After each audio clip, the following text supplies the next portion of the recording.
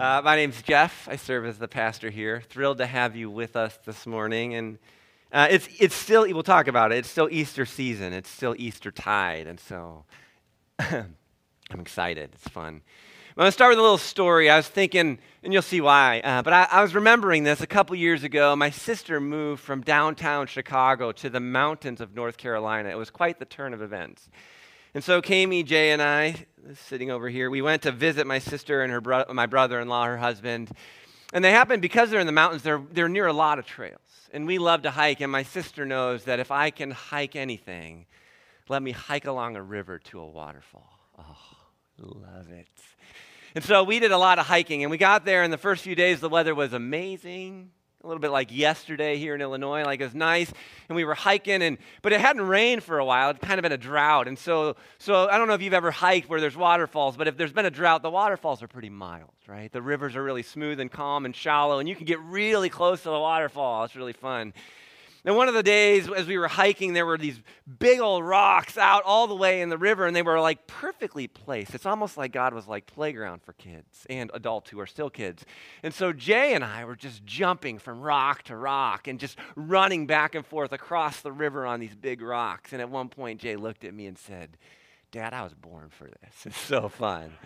It was so fun. But then it rained for like 2 days. And so just a lot of rain. So now these waterfalls were no longer just trickles. They became pretty powerful. And the rivers got a lot higher with a little bit more surge to them. And so we went hiking on a different trail to I think it was a waterfall that was in the movie Last of the Mohicans, if any of you date back that far. But a pretty cool waterfall. But we couldn't get as close, right? The river was more, the waterfall was more. But we wanted to get a little bit around these trees so we could get a better view. And there was a way along the shoreline, but it was kind of a little treacherous with trees in your way, but you could get there. Or there was a larger jump from one rock to another. So I was like, I'm doing the jump, right? It's not going where you think it's going, don't worry. I didn't fall in. But I was a little like, this is a pretty big jump. I think I can do it. And so I geared up and I ran and I made the jump and I made it. I made it. I mean, it wasn't like I almost fell in, but I was pretty close. And so Jay was like, "Dad, I want to do that." And I was like, "Jay, no, come on, man." Dad barely did it, right? So he's like, "All right." So he goes around the edge with Kami and my sister and my brother-in-law, Brad, and we meet and we kind of sit for a while and take in the waterfall, but now we're heading back. And I'm like, I'm jumping across again. And Jay's like, "Well, I'm jumping too." And I was like, no, I was filled with, I'll say it this way on purpose, I was filled with doubt. I barely made it, so I doubted that Jay could make the jump. But Kami, being a great mom, she was like, "Oh, you can do it, Jay." I was like, I barely, Jay can do that. I barely did it. Jay's like, "I'm doing it." I'm like, "All right, worst thing, you're going to get wet." It wasn't really dangerous there. It was just deeper. So Jay's like, "I'm doing it." So I make the jump again. I barely get across, and then Jay gears up. And he's like thinking about it, talking about it. Should I do it? Should I not do it? I'll just get wet. I'll be fine. His adrenaline gets going, and he runs, and he jumps, and he not only clears the water, he gets like halfway across the rock and almost comes off the other side. And then just is like, come on, like so annoyed that Dad didn't think he could do it.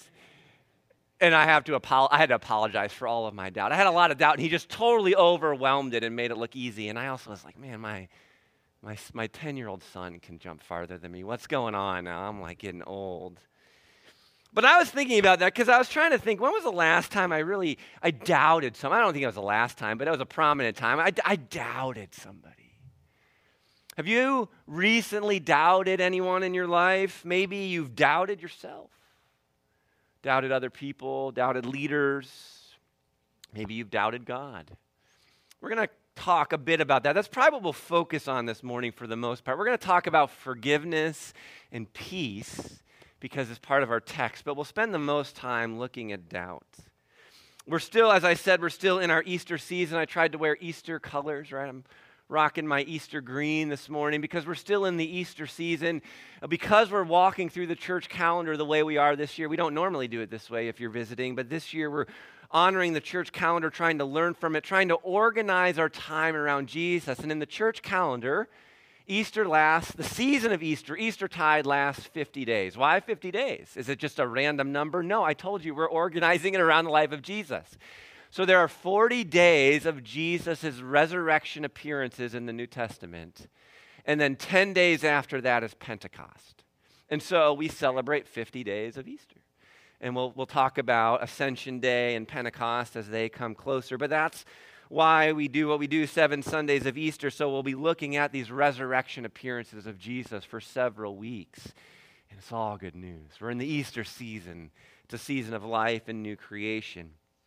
And because I like to remind you of this, we're learning the calendar, not just to learn it, but because I want it to be a discipleship tool for you if you choose to continue to honor it in your yearly cycle. And I've tried to say this again and again, but we all go through seasons of waiting on God. Maybe you could even say doubting God, wondering, God, are you there? Are you going to do anything? And we practice that in our church calendar. We call it Advent. And we know that if we practice the calendar, we know that Advent, that waiting, that doubting, all waiting on God, Advent always ends in Christmas. God always comes. God always arrives. And when God comes, it goes from Christmas to Epiphany. God begins to reveal himself, and we learn who God is. It's great news. God is just like Jesus Christ, and we get excited. It's all great news. And then we commit to following Jesus, and we walk with Jesus, and we go from Epiphany to Lent because we realize that if we're going to walk with Jesus, if we're going to be yoked with Jesus, we have to walk the narrow road. And we have to enter into the season of Lent, and we have to carry our own cross, and we have to die to ourselves. And Lent reminds us that following Jesus is hard. But Lent always ends in Easter. There's never been a Lent that wasn't followed by Easter. And so no matter what in us dies, all the good that God has for us is resurrected in new life and new creation because we're in Easter, right? So that's what we're doing with the church calendar. Now we're going to be in John chapter 20 actually this week and next week. We're kind of picking up where we left off last week. John 20, we'll kind of work our way through this in sections. But we'll start talking about forgiveness. John 20, verse 19, that Sunday evening, the disciples were meeting behind locked doors because they were afraid of the Jewish leaders. Again, just a little context, they had been following Jesus, declaring him to be the Messiah, the true King of Israel, and Rome said, and Rome killed him. And so now you're following this guy and the current leaders, Rome, they've just killed him off. And so now the disciples are afraid. The Jewish leaders know who we are too. They've seen our faces. Are we in trouble? Jesus isn't here. What do we do? And so they're meeting and they're afraid and they're hiding out behind locked doors. And it says, suddenly, Jesus was standing there among them. Now, suddenly Jesus just shows up. Now, I do think John, and he's even going to use this language again intentionally. There's something about Jesus being in their midst, Jesus being at the center. It's almost as if John is saying, when you're gathered, Jesus should always be at the center. You should always know that Jesus is in your midst. And this is the resurrected Jesus. He comes in, just kind of suddenly appears through locked doors. This is one of the things you'll see. There are parts, we'll talk about his wounds from the crucifixion. There are parts of Jesus before his resurrection that come through that we know it's the same Jesus, the Jesus of Nazareth. But there are things about Jesus, this Jesus, this resurrected Jesus, that are also different. So sometimes people like Mary don't recognize him. And now he can kind of just be there, even though the doors are locked. There's something about this new creation. He's the first fruits of the new creation, this resurrected body where he's kind of beyond some of the normal limits of the old creation. That stuff gets communicated through these stories. Well, Jesus is in their midst. He's at the center of them, and he speaks the first words of new creation. He doesn't say, why'd you guys deny me? Where were you when I was on the cross? I didn't see you anywhere. No, he speaks the first words of new creation. He says, peace be with you. In fact, he's going to say that 3 times in our text this morning, and so we're going to end. Hopefully this gets your soul excited. We're going to end receiving the peace of God. I want you to feel the beauty of this gift. Peace be with you. And as he spoke, he showed them the wounds in his hands and his side. And they were filled with joy that they saw the Lord. They knew it was Jesus. One of the authors that I was reading said this, the single most peace-giving fact in life, maybe after the free forgiveness of sins, is reality, is truth. When Jesus gives his disciples his crucified hands and wounded side, he is saying to them, I want to give you the reason for the peace I'm speaking to you. a reason for peace that is deeper than a wish or just mere words. I'm revealing truth to you. The crucified Jesus is really, truly alive. And his wounds are the truth because they are the ultimate point to which the love of God can go for our sake. This is revealing the heart of God for you and I. Love, in essence, is the ultimate truth. And the glory of God is revealed by these wounds. His desire to save you, to redeem you, to rescue you, to give you peace with God. That's where it all starts. Because of what Jesus has done on the cross, you and I can have peace with God. And when you find peace with God, and maybe you're seeking that right now, or maybe you're seeking peace for yourself, I want to tell you that if you can find peace with God, and you can in Jesus, then you will find this unbelievable peace within yourself. So many of us are struggling to have peace within ourselves. You can find it. And I promise you this, we become agents of peace, because once we have peace with God and peace with ourselves, we're so free to have peace with one another. We're no longer in the rat race of competition. We can be at peace with one another. We can love our neighbor. Again, Jesus says, peace be with you. And this is really John's version of Jesus commissioning us to continue his work of seeing the kingdom come here on earth. He says, as the Father has sent me, so now I am sending you. And then he breathed on them, because I love that they're close enough to Jesus to feel his breath. I love that they're close enough to Jesus to breathe the air that Jesus is breathing. In fact, we're going to talk about this commissioning, and you're going to be like, how could I ever go and do that? I'll say, well, you can't on your own, but if you can get this close to Jesus, if you can breathe the air Jesus breathes, if you can feel his breath, maybe just hitting the side, your hair moving, you're close enough. He's to your side, he's talking, but you can feel his breath. Well, as you're that close to Jesus, he begins to transform you. And he empowers them. As he breathes on them, he says, receive the Holy Spirit. Yeah, you can't do this on your own, but the very presence of God. We believe in a Trinitarian God, Father, Son, and Holy Spirit, and we experience the presence of God now, because we'll talk about this more at Pentecost, through the Holy Spirit.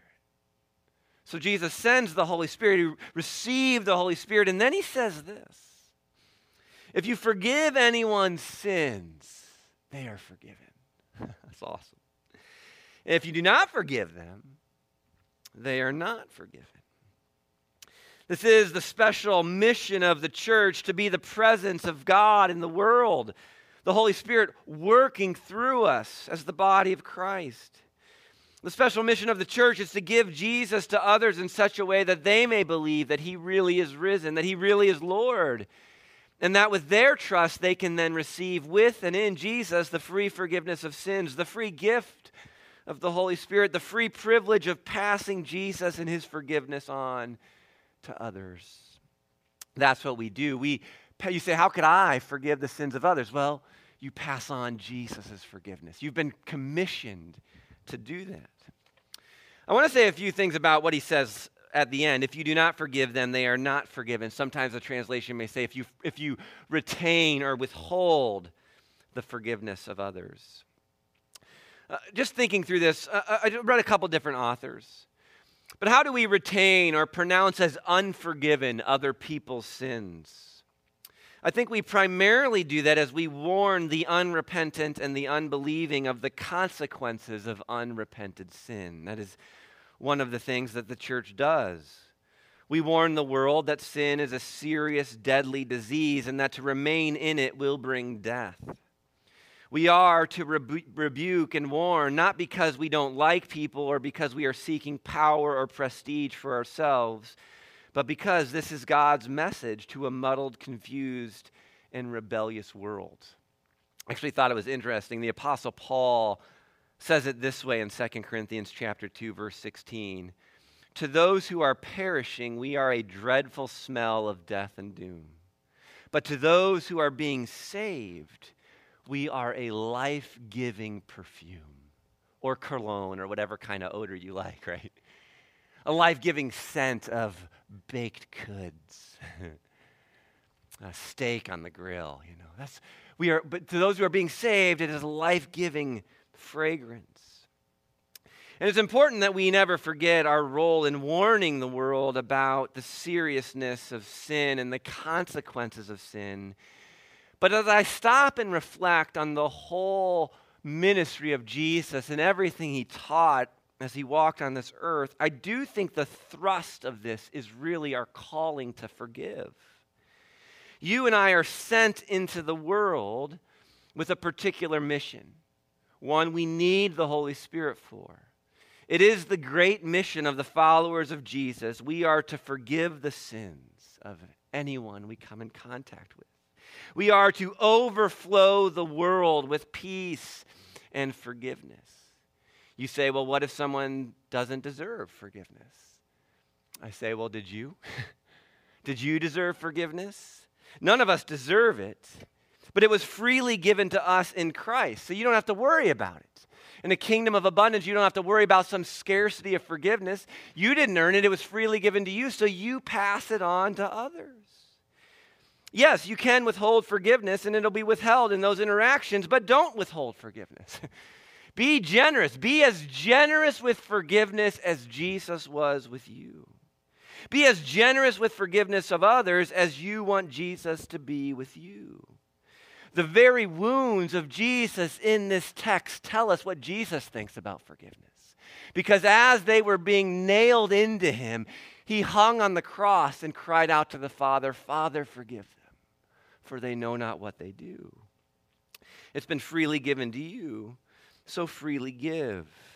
We live in a world, it's like a scorched desert of hate and retaliation. It's a long drought. And we can overflow this desert with rivers of mercy and forgiveness. But to do so, we need to be close to Jesus. We need to feel his breath. We need to breathe the air of Jesus and to be reminded of what we've been forgiven from so we can pass it on to others. We need to know our forgiveness. Jesus forgave us, and so we pass it on. We overflow the world with forgiveness. It's the calling of the church. And it's a joyous calling. We get to release people from their sin and from their shame. We get to invite them into a new world, a world of peace and joy and hope and purpose and love. And it's happening here at Crossview, and it's exciting. We do Formed. We have one more week of Formed. It's our discipleship pathway. And this last Wednesday, we were talking about sharing the gospel, evangelism. What the gospel is and why we need to share it. It's important. We want to be a church that shares Jesus with an unbelieving world. And one of the people, I did some teaching, but I feel like of all the weeks I did less teaching because it was such a good conversation and so many good things we talked about. And at one point, one of the people that Formed, one of our sisters in Christ, raised her hand and she said, I got to tell you this story, Jeff. I got to tell you this story. I was getting a pedicure, she said. And I'm in a conversation with somebody, and this doesn't normally happen, but it happens. And we're talking, and I'm talking about Jesus and how awesome Jesus is, and they're talking about Buddha. And we get in this big conversation, and they look at me, and with deep sincerity, they say, can I follow both Buddha and Jesus? And she said, I didn't know what to say. And it just strikes me that Jesus breathed the Holy Spirit on us. If you allow yourself to find yourself in places like this where you don't even know what you're going to say, the New Testament promises that the Holy Spirit will give you words. And so she's like, I never say anything like this, Jeff. But I'm sitting there, and they ask me, and this is what comes out of my mouth. And I'm sitting there thinking, what would I say? I could maybe say this, or maybe I'd say this, or maybe I'd say this. She said, this is what I said. Once you get to know Jesus, you won't want to follow Buddha anymore. Your class, we did that in class. I was like, that's awesome. That's better than what I would have said. That's from the Holy Spirit. That is awesome. And it's true. Once you get to know somebody who forgives your sins even when you don't deserve it, when you're dead in your own transgressions, he comes and dies for you. Once you get to know the love and mercy that there is a God out there, and he loves you and he delights in you, there's nobody like Jesus. You may try to follow all kinds of things, but at the end of the day, you're going to realize there's nobody like Jesus. He's amazing. He's incredible. I love Jesus. All right, well, let's keep reading, verses 24 to 31.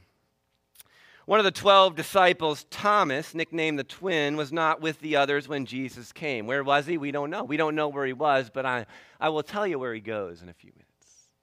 He wasn't with them on that first night. And so they come to Thomas. It's probably the 10, maybe some others, but obviously Judas isn't there. Thomas isn't there. So they say, Thomas, they told him, we have seen the Lord. And this is where we're going to start to talk about this doubt. Thomas says, I won't believe it unless I see the nails in his hands, put my fingers into them, and place my hand into the wound in his side. Now, it's fascinating to me. That's why we're going to spend a little bit of time on doubt. It's fascinating to me how as you read through these resurrection accounts of Matthew, Mark, Luke, and John, they all mention doubt. And they're not afraid to mention it. This story of Thomas plays a prominent role at the end of John's gospel.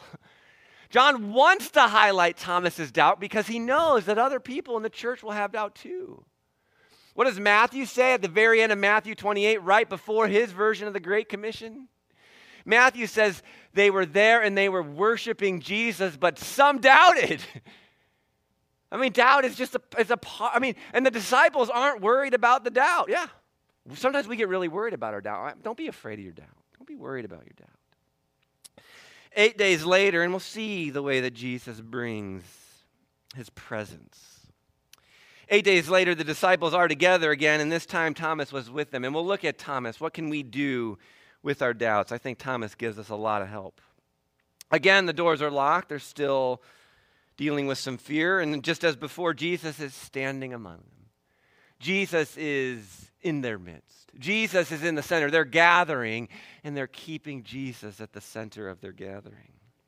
And for the third time in our text this morning, Jesus says, peace be with you. You're still behind locked doors. You don't need to be afraid. Peace be with you. And then he looks to Thomas, and he says, put your finger here and look at my hands. And put your hand into the wound in my side. And I love this, and maybe this will resonate to some of you. Jesus said it to Thomas. Maybe he's saying it to you this morning. Don't be faithless any longer. Believe. Trust in Jesus. And this was Thomas's response. And again, sometimes maybe we have trouble looking for words, but wow, if these are your words this morning for the first time, I would love to talk with you after the service. Jesus says, don't be faithless any longer, believe. And Thomas says, my Lord and my God. What a confession of faith. And then Jesus says, you believe because you have seen me. And then he issues out, we could call this a beatitude. And this is a beatitude that speaks over all of us here today who have found faith in Jesus. Blessed are you who believe without seeing me, without seeing Jesus. Jesus says you're blessed. And then John writes, the disciples saw Jesus do many other miraculous signs in addition to the ones recorded in this book, the book of John. I would guess, I don't have proof, but I would guess that the book of John is the most translated piece of literature in the history of humanity. That's why I always say, if you're newer to Crossview, if you're newer to the Christian church, if you're joining us online and just checking out church, pick up the Gospel of John and read through it. When missionaries go to other countries, they usually translate the Gospel of John first and foremost. Why? Because of what John writes in verse 31. These are written so that you may believe, or that you may continue to believe, that Jesus is the Messiah, the Son of God, and that as you believe in him, by believing in Jesus, you will have this life. You will discover true, abundant life, that deep soul rest, peace and purpose and joy and hope. You will have everlasting life by the power of his name, in the name of Jesus, as you cry out to God, as you know him as Jesus. So let's dig a little deeper into this doubt. The first thing I want to say, I got 3 little points on doubt. Don't deny your doubts. Don't deny your doubts. Honestly, it's probably true if you ever step back and look at this big picture, but pretending that you don't have doubts and then trying to suppress them only feeds them and makes them stronger. Don't deny your doubts. If you don't have doubts, that's great. I think there are some of us who are wired in a way that we're just not inherently skeptical. Like we just don't have a lot of doubts. That's fine. Don't create doubts if you don't have them. But if you do have doubts, don't pretend that you don't. It's okay to have doubts. I told you the gospel writers are not embarrassed about the doubts that were present around the resurrection encounters of Jesus. They had all kinds of doubts. Is this really Jesus? Should they worship Jesus? Can they follow Jesus? The disciples have already denied him. Can they actually follow him? Will the Holy Spirit make a difference in their life? In other words, doubt doesn't have to be a disaster, and it doesn't disqualify you. Thomas probably didn't doubt any more than Peter or James and John. They all had their doubts, but they didn't make a big deal about it. Jesus personally met them where they were and walked them through their doubts. In fact, I would even throw out to you that sometimes doubt is a doorway to something better. As we want to be a church where we are maturing in Christ, if I look back at my own journey or even of people that I deeply respect within the kingdom of God, there are often times where you go through a season of doubt that you just have to go through, and it leads to something so much more. Thomas is doubting and doubting and doubting, and then Thomas becomes the first one to say to Jesus, "My God." What a doorway to walk through.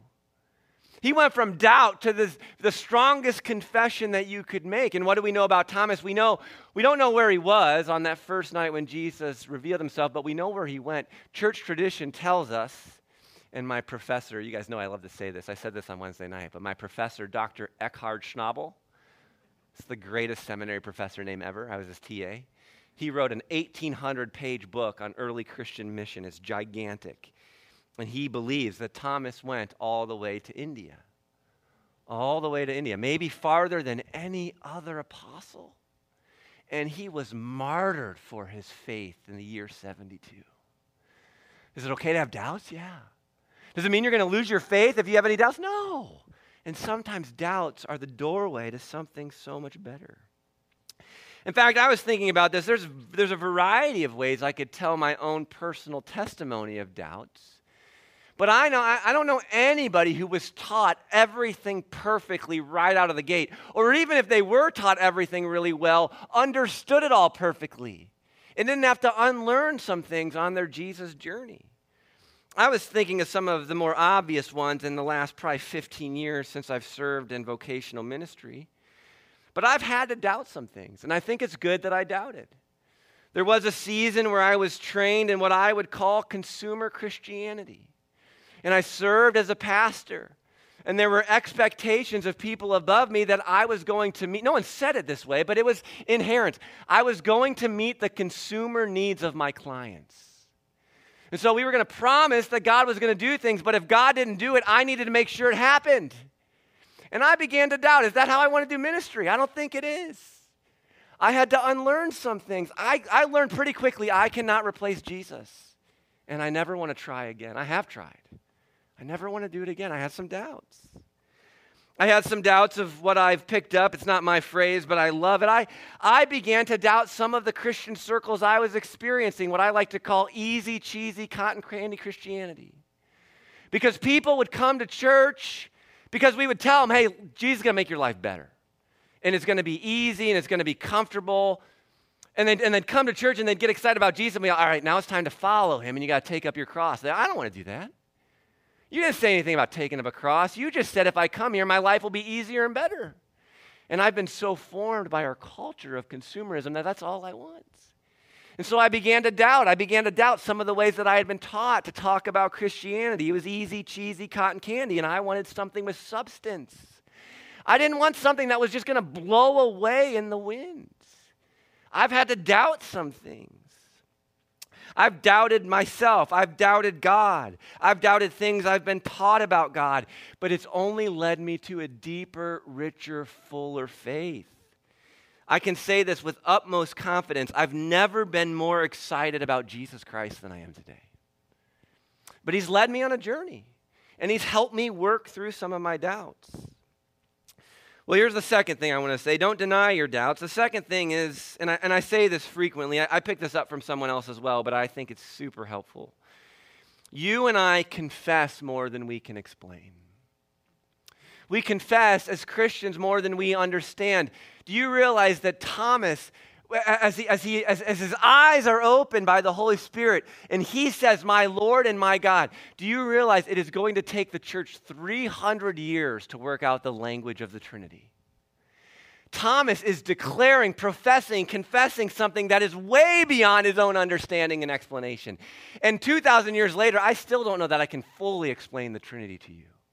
I believe in the Father, Son, and Holy Spirit. I believe in one God, three persons. And I believe that because I have received a faith handed down to me. I confess more than I can explain. That's actually one of the things that I love about our denomination, the Evangelical Free Church of America. We are content to confess more than we can explain.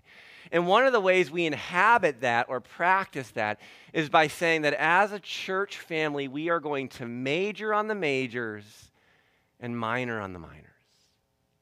In other words, we are very resistant as a denomination to just come up with a theological system that ties everything together in one nice, neat, tidy box and answers all of our questions.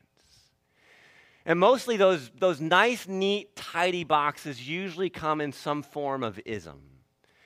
Now, I could stretch this out in a long way, and if you have conversation, you want to talk about this, we could talk about this in your personal story, but I'll use some theological terms. And if you don't even know these terms, it's not a big deal. But if you hold to Calvinism, you are welcome in the EFCA. And if you hold to Arminianism, which is different than Calvinism, you are welcome in the EFCA.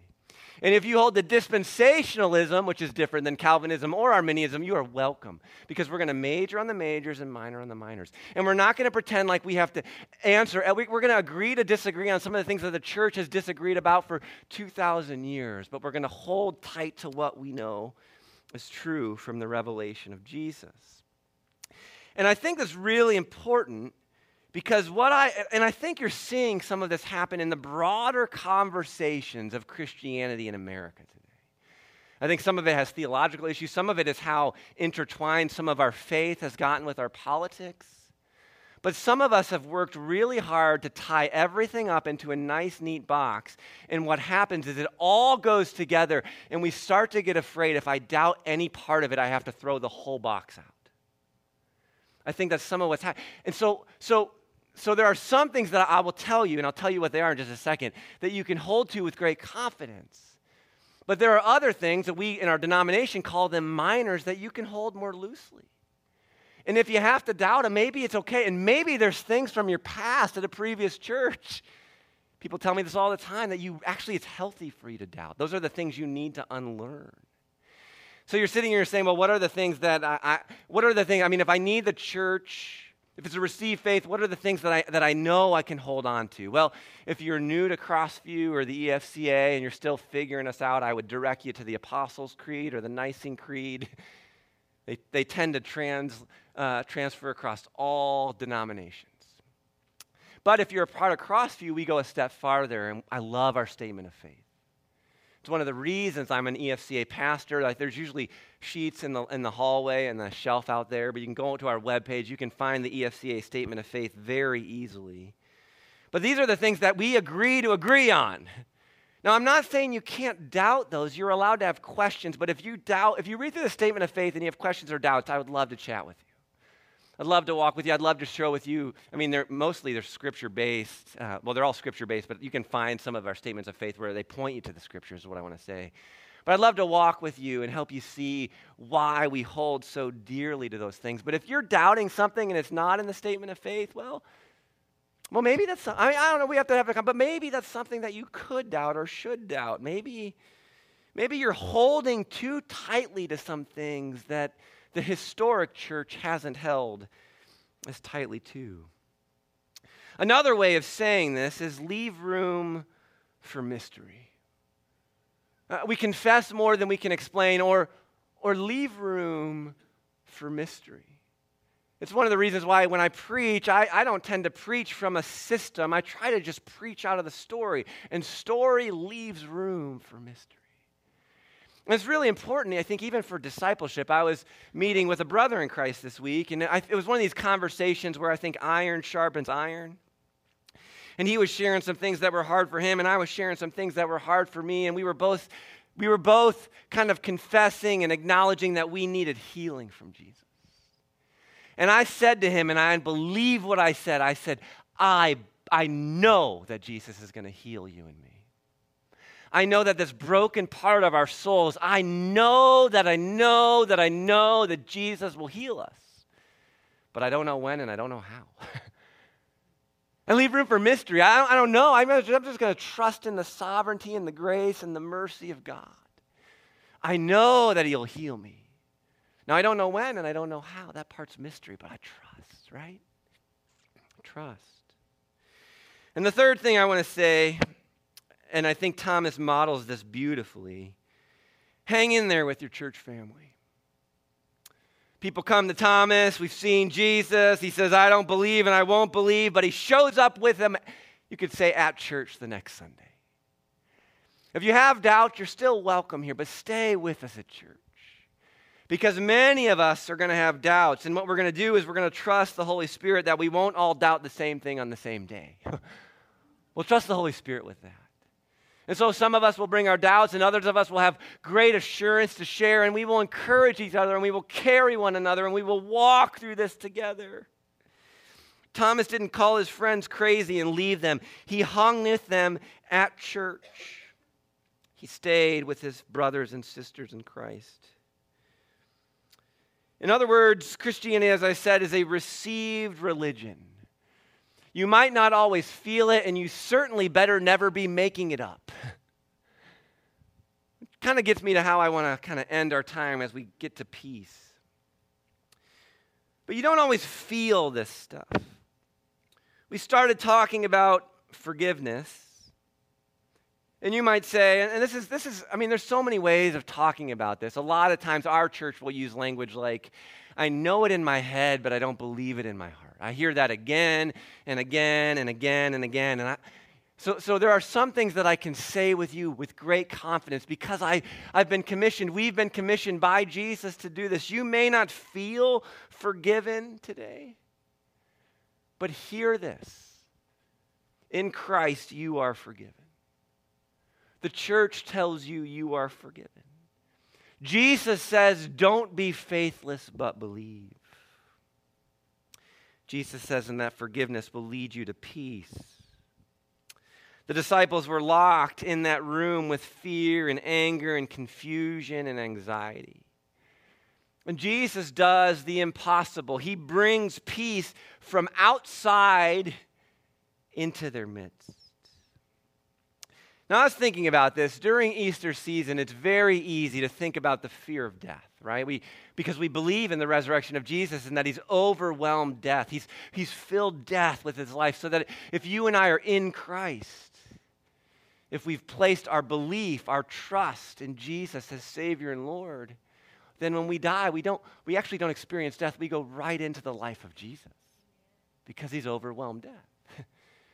Cindy's amening because that's why we're going to celebrate a life celebration for Lowell, right? Because we're not worried about Lowell. He's doing great.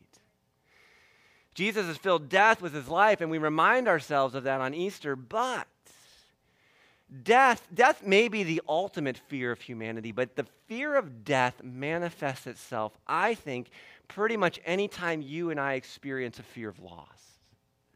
I think any kind of fear of loss is some manifestation of the fear of death. Fear of loss of approval, fear of loss of dignity, fear of loss of your position, fear of loss of control, fear of loss of your significance, fear of loss of your purpose, fear of loss of a relationship, fear of loss of health, fear of loss of love. We have all kinds of fears of loss. So yes, at Easter, Jesus overwhelms that primary big fear of death, what happens when this heart ceases to beat in this body. But Easter also overwhelms every fear of loss that we In other words, when Jesus says, don't be faithless, but believe, in a sense, he's saying, believe that he is enough. Jesus is enough. You will never be without because Jesus is enough. So let me speak this over you. I want to speak this over you, and then I have a little story about how this hit me this week, and then I'll pray. But maybe, some of you are more pictorial or imaginative than others.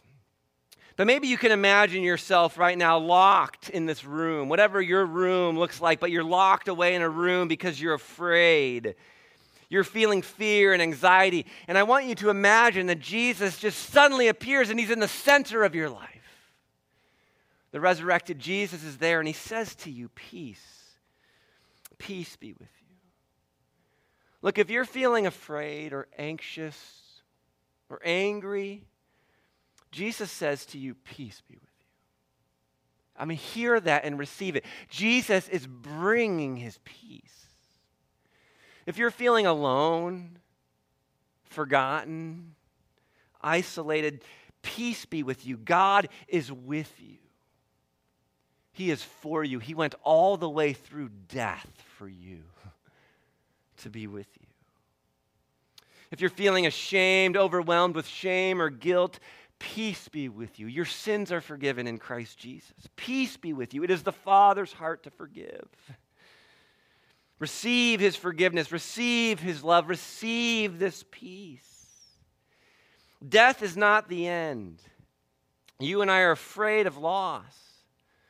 But God walks all the way through whatever death you're encountering, and he's with you and he's for you, and he will bring resurrection life, new creation. And I love how creative God is. He's so creative. So I was wrestling with some stuff this past week. I think just coming out of Good Friday and Easter, I just had an awareness of my own sin and my own pride and my own arrogance and my own selfishness, my own sin. And I think God just kind of smiled on me this week. I didn't realize it at the moment. It actually took being in fellowship with a brother in Christ, and then this story just came out, and I was like, oh, that's a Kairos moment. I didn't even realize it. Heaven was breaking into earth, and I missed it for a moment. So Wednesday night, I'm here a little bit later, right, because I have formed. And I'm in the fellowship hall, and I'm walking out, and I turn around, and we're all done, and I've just been talking for a while, and somebody has a half-drunk bottle of Coca-Cola on the table. And I see it, and I feel in my throat, I'm thirsty. Now, maybe I've been formed a bit. We're always being formed. I've been formed by good advertising. I see Coke, and you just picture that commercial with the water going down the sides. But I see it, but I actually say out loud, as we're walking out of the fellowship hall, I say out loud, I'm thirsty. I want some Coke. Now, I go home, and I go to bed. And I get up and I come back at 6:45 in the morning. We have a guys' small group. We're going through the Gospel of Matthew. Any guy is invited who wants to come, 6:45 a.m. on Thursday mornings. I come in, and I'm in almost the same place where I said, I'm thirsty, I want Coke. Our small group is meeting. And one of the guys in our small group, there's a little bit of a backstory about this, about why it happened, but to me, it's all about the timing. He literally walks in with 6 cans of vanilla Coke, which is my favorite. He says, Jeff, I got vanilla Coke for you. And I'm like, what?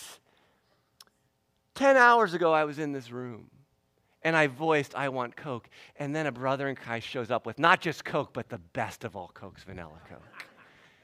And I couldn't help but think, Jesus is smiling. I'm carrying around this weight of shame and guilt. I'm super aware of all my inadequacies. And Jesus just says, in a way that's meaningful to me. He does it in a way that's meaningful to Thomas. He'll do it in a way that's meaningful to you. I love you. I'm with you. I'm for you. And you will know it's Jesus because you will begin to be free of your fear of loss. That's called peace, folks. That's what Jesus provides. You'll know it's Jesus because you'll experience a freedom from some of this loss. Because you'll want to say to somebody, even just in your own, you'll want to say, my Lord and my God, who else knows me like that? Who else knows perfect timing to lift me up when I'm down? So I say to you, church, it's not about a soft drink, right? It's about Jesus. But I say, peace be with you. May Jesus refresh you this week. May he meet you in a personal way that is super meaningful for you. And don't rush past it. You may need a church to slow you down so you see it, but don't rush past it because God, I know he wants to tell you this week, I love you. I forgive you. I'm with you. And as you can believe that, don't be faithless, but believe. As you believe that, you will know the peace of God. Let's pray. Jesus, we are so grateful. I mean, we all know the story of locking ourselves away. I just picture the darkness, just feeling the weight of anxiety and worry and fear. Even right now, Holy Spirit, you're with us right now. Maybe you even give us words to name. What are we afraid of losing? What are we running over others for so we can keep it? What is causing us to spiral out of control, to lean into anxiety and stress because we just have this fear of death and it's manifesting itself in a fear of loss? And Jesus, would you just right now as we're praying, would you just show up in our midst? Suddenly, out of nowhere, new creation, new life. Maybe we even get chills up our neck because we feel your breath. We want to get close to you. We need you to be close to us. And Jesus, we just want to hear you say these 4 words, and we want to receive them with faith. Peace be with you. Church, Jesus says to you right now, peace be with you. He goes through death and brings out life. Peace be with you. He goes to the cross to wipe away your sins. Peace be with you. Don't forget that on the cross, Jesus is enthroned as King, Lord of lords, King of kings. He is in control. Peace be with you. The part of your life that feels out of control right now, Jesus is Lord. That's the good news. Peace be with you. And this Lord loves you and knows you and cares about every hair on your head. You can trust him. Don't be faithless, but believe. Jesus, this morning we want to receive your peace because we know it is so sweet to trust in you. And it's in your name that we pray. Amen.